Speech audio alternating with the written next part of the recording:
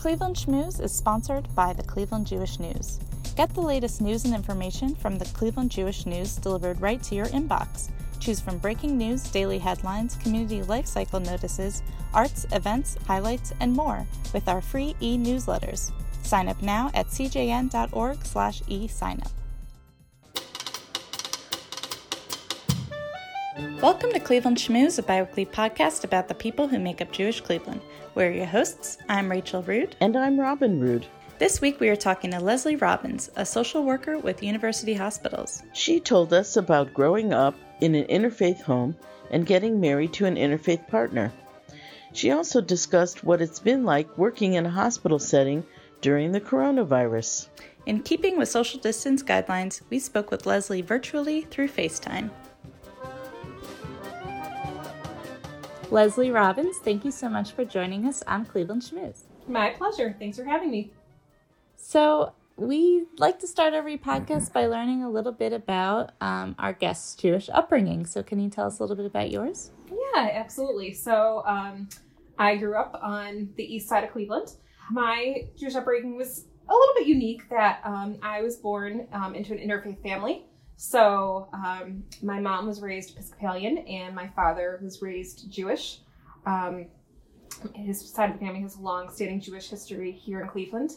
As I was reminded many times throughout my childhood that, typically the religion is passed down through the mother. But, my dad, when he met my mom, stressed that, it was really important that the kids be raised Jewish. And my mom thought she was raised Episcopalian, but didn't have a huge attachment to, the idea that our kids still had to be, raised that way. And she talked to her family, and her family just said, as long as they still have a faith, then, that's what's important to us. And so we fully respect and embrace that, and have been fully embraced by my family. So, growing up, we obviously celebrated, of course, all the Jewish holidays. I've been going to Sunday school since kindergarten. I did all the way through high school. I never actually had a bat mitzvah. That was something that wasn't as common, when my father was growing up. Family didn't feel like, that was kind of something that was necessary for my Jewish upbringing, but still respected, though, that the importance of a Jewish education, more so in learning, the values and, being part of the culture. So, did Sunday school, kindergarten through 12th grade. Went to camp. What temple? We ended up at Temple Tifereth. Once I graduated high school, to continue to go to High Holy Day services, then we ended up going with my grandmother to Fairmount Temple. And then, actually through, Shelley, got involved with the TEED. And so that's been great, getting to see B'nai Jeshurun. My sister right now is actually back over at the Temple Tifereth. She teaches Sunday school over there. So, little connections all around. And you were about to say you went to Camp Wise, right? Oh, yes. Yep. Thank you. I did do Camp Wise. So that was really neat, though. With my family, very encouraging. But I think it was really neat when I wanted to go to camp and we found Camp Wise. Introduced into being embraced into, Jewish culture was a new experience for me and something I absolutely loved. And it was very neat to, be a part of that community in a way I really hadn't before.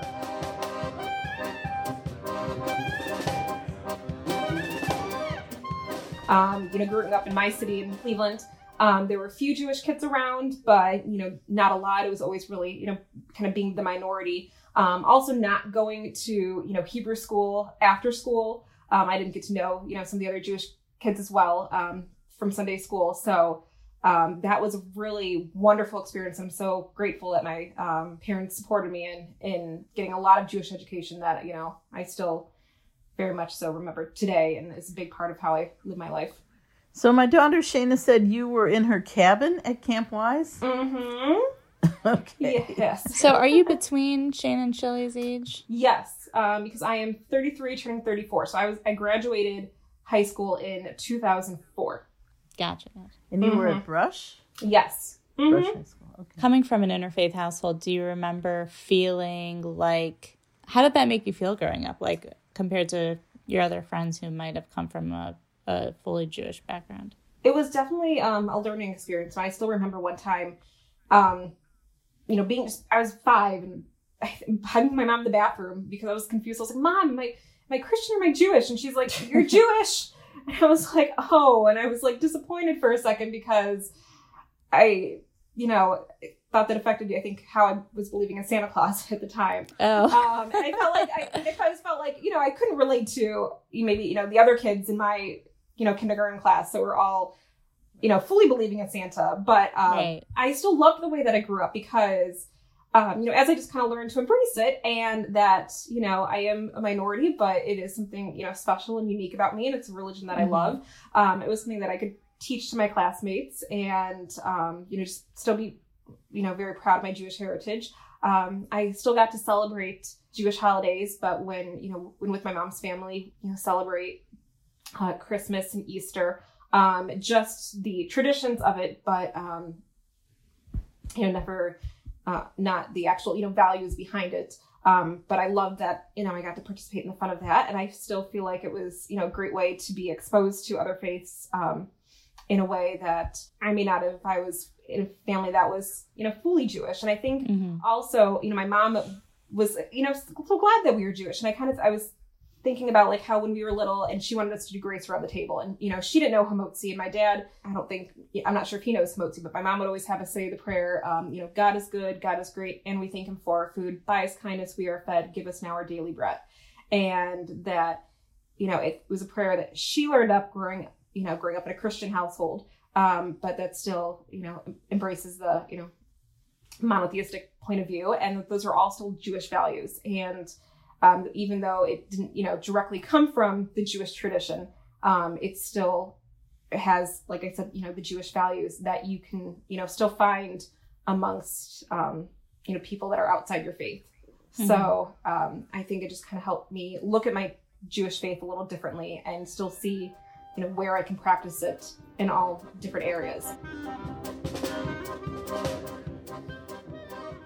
I'm curious, Leslie, when you were deciding to choose a partner, and we should say that you just got married in January this year. Beautiful wedding. Thank you for Thank including you. So glad us. you guys were there. Yes. It was a good time.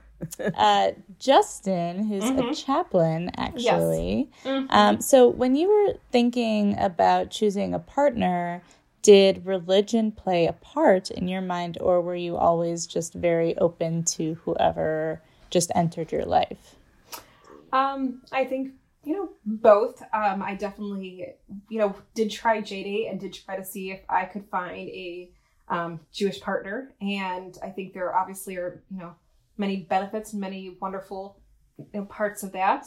But when it didn't work out with those individuals, I did start expanding my search, still kind of looking for someone that was Jewish, but also, looking for someone who, at least would be open to dating someone that was interfaith. And, actually when I found my partner's profile, he said that he worked in healthcare, and I said, okay, well, I work in healthcare too. There, we'll have something in common. And then on our first date, he told me that he was a chaplain, and I was like, oh, and, he explained to me more about what they do and how they, encourage, faith to be a part of healthcare, all faiths. And that, he is an ordained minister, but he talked to me a little bit more about what his beliefs were. And he said, yep, I would be, open to dating someone that was Jewish. And, hearing that, I understood that, he was definitely a unique person and a very special person. And then, obviously the more I got to know him, I realized that he had, the values and the characteristics that I was taught growing up to look for in a partner. Mm-hmm. So, that's kind of when I realized, no, I won't, I may not have a Jewish spouse, but I can still have someone who, can support me in my faith, which he, absolutely has. And he has gone to temple with my family. He, even bought a yarmulke. My own, father doesn't have a yarmulke.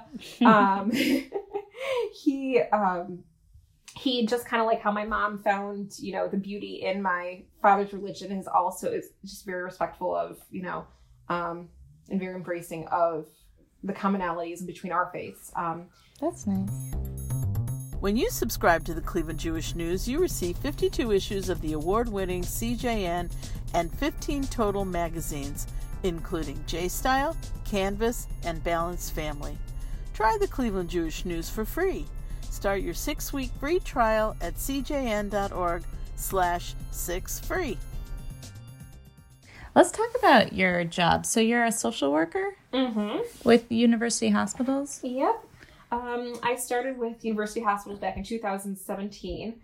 I started with their emergency psychiatric access team, who do assessments of any of the patients that come into UH and are in a psychiatric crisis. And after the doctor would, medically clear them, then the social workers, talk to the patients and assess a little bit more in terms of, what level is their psychiatric crisis? Are they safe to go home, or do they, require further treatment in an inpatient setting? So we would talk to the patients, talk to their families, and make that decision, and then help work to find them the resources that they need, whether that is inpatient or whether that would be outpatient. So that was very exciting, very demanding job. It's a 24/7, 365 profession. Learning all about the different hospital systems, learning about being involved in pediatric needs, geriatric needs, substance abuse. It was a good exposure to a lot of the different systems that are out there. But in 2019, I saw an opening for a emergency department social worker with UH at a nearby hospital, and I jumped at that chance. That I was looking for an opportunity to be a little bit more autonomous in my role. So wait, are you at Ahuja? So no, I'm over at Richmond. Oh, nice. Yeah. It's a hard job being a social worker. Exactly. But I took social studies classes in college at Ohio State and thought about it for like a second. And I'm like, I cannot do this. Well, and that's what I love, though, about like where I'm at right now, because I feel like it, I still feel like I've got, like anyone, places to go, but it's the perfect kind of niche role for me of helping, of using a little bit of those child life skills of helping people adapt to the emergency room and kind of, talking to them about, where their current situation is, helping them, get some understanding of the hospital system and and the healthcare system in general. Do you work with all the agencies in the community, like Jewish Family Service or the Catholic Charities or Frontline? Yeah. Mainly in my role, I can work with all those resources. I'm still in my first year. So I'm, still excited to see, what opportunities with patients, come up. But my main role in the ER, actually is to come in and assess the geriatric patients. Whenever anyone comes into the ER and they're 65 and over, I make it a point to go in and see them and just kind of talk to them about, what's their living situation. Good for you. Thank you. What are their needs? A lot of them don't, a lot of them are okay. They've got family support. They live in apartments where they don't have to do, they don't have to do stairs. They're aware of, different transportation services that are out there. A lot of them are not aware of all of those needs. And sometimes and someone hasn't had the chance to talk to them about like, where are you getting your meals from? How are you getting to your doctor's appointments? So, every day is kind of different with, what I see from those individuals. Sometimes people come into the ER and they're not safe at home for a variety of reasons. I definitely have seen, child abuse cases and domestic violence. I've also seen cases of people that have fallen at home and need to just go to a different setting for a temporary time of some sort of rehab. And then that's also my job, just to help facilitate that. Definitely we're still seeing the opiate epidemic, and that's something that I intervene in, when that happens, making sure, that there are different resources that are available. So how are you handling the COVID business? I don't mean to interrupt. No, that's okay. COVID, it's interesting right now because ERs actually nationwide are seeing a lot less patients, which is a surprise to some people, but as people are being encouraged to stay home, it seems like it's causing a lot of people to reevaluate where they're getting their medical care and what their level of need is, because a lot of emergency room use is sometimes it's for, chronic conditions. And sometimes it's the first place people go and get their medical care, rather than maybe their primary care doctor. Obviously we still, have a lot of patients that are coming in for a variety of needs, but my caseload is definitely a lot less than what it was a month ago. And geriatric patients especially are concerned about leaving the home. So I'm not seeing them as much. Are you doing any telemedicine? I'm not, because really my job is really to just see, the ER patients. I'm sure definitely elsewhere in the healthcare system that is happening. I still do get calls from the community. People that I've met before when they were in the ER, they'll call me. But up on our medical floor, we are definitely being encouraged to, if we want to talk to a patient that's hospitalized in a room, we are trying to call into them and see them. That still is kind of logistically having to be worked out, because a lot of times we're working with older adults who are hard of hearing and maybe are not hearing their phone, or they said, wait, no one knows my number. Who's calling me right now? And not answering their phone. And so we're doing the best we can. We've been told really just to use our judgment into, kind of what rooms we need to go into. Are you concerned? Are you concerned about being exposed, or are you wearing masks and that kind of thing? I do have a mask that I wear. My emergency department, I feel really grateful to be where I am. I really like I was saying, I'm in this perfect niche right now, and I'm in the emergency department. That's very grateful for me, and I really appreciate it that they're glad that I'm there, because there's been times where they haven't had a social worker, and they realize, the benefit that I provide to their department, and they're very much so we still need you here too. We want you here and safe. Make sure you have a mask. And sometimes I'm like, but you guys are, the ones that are in the patient's faces, and they're like, you know what? Yes, we're in a shortage right now. Take a mask. Right. I do try to limit myself as much as possible from coming into the ER. That prior to this happening, I might a little bit more freely just go into the ER and have talk to the nurses and build that relationship with them.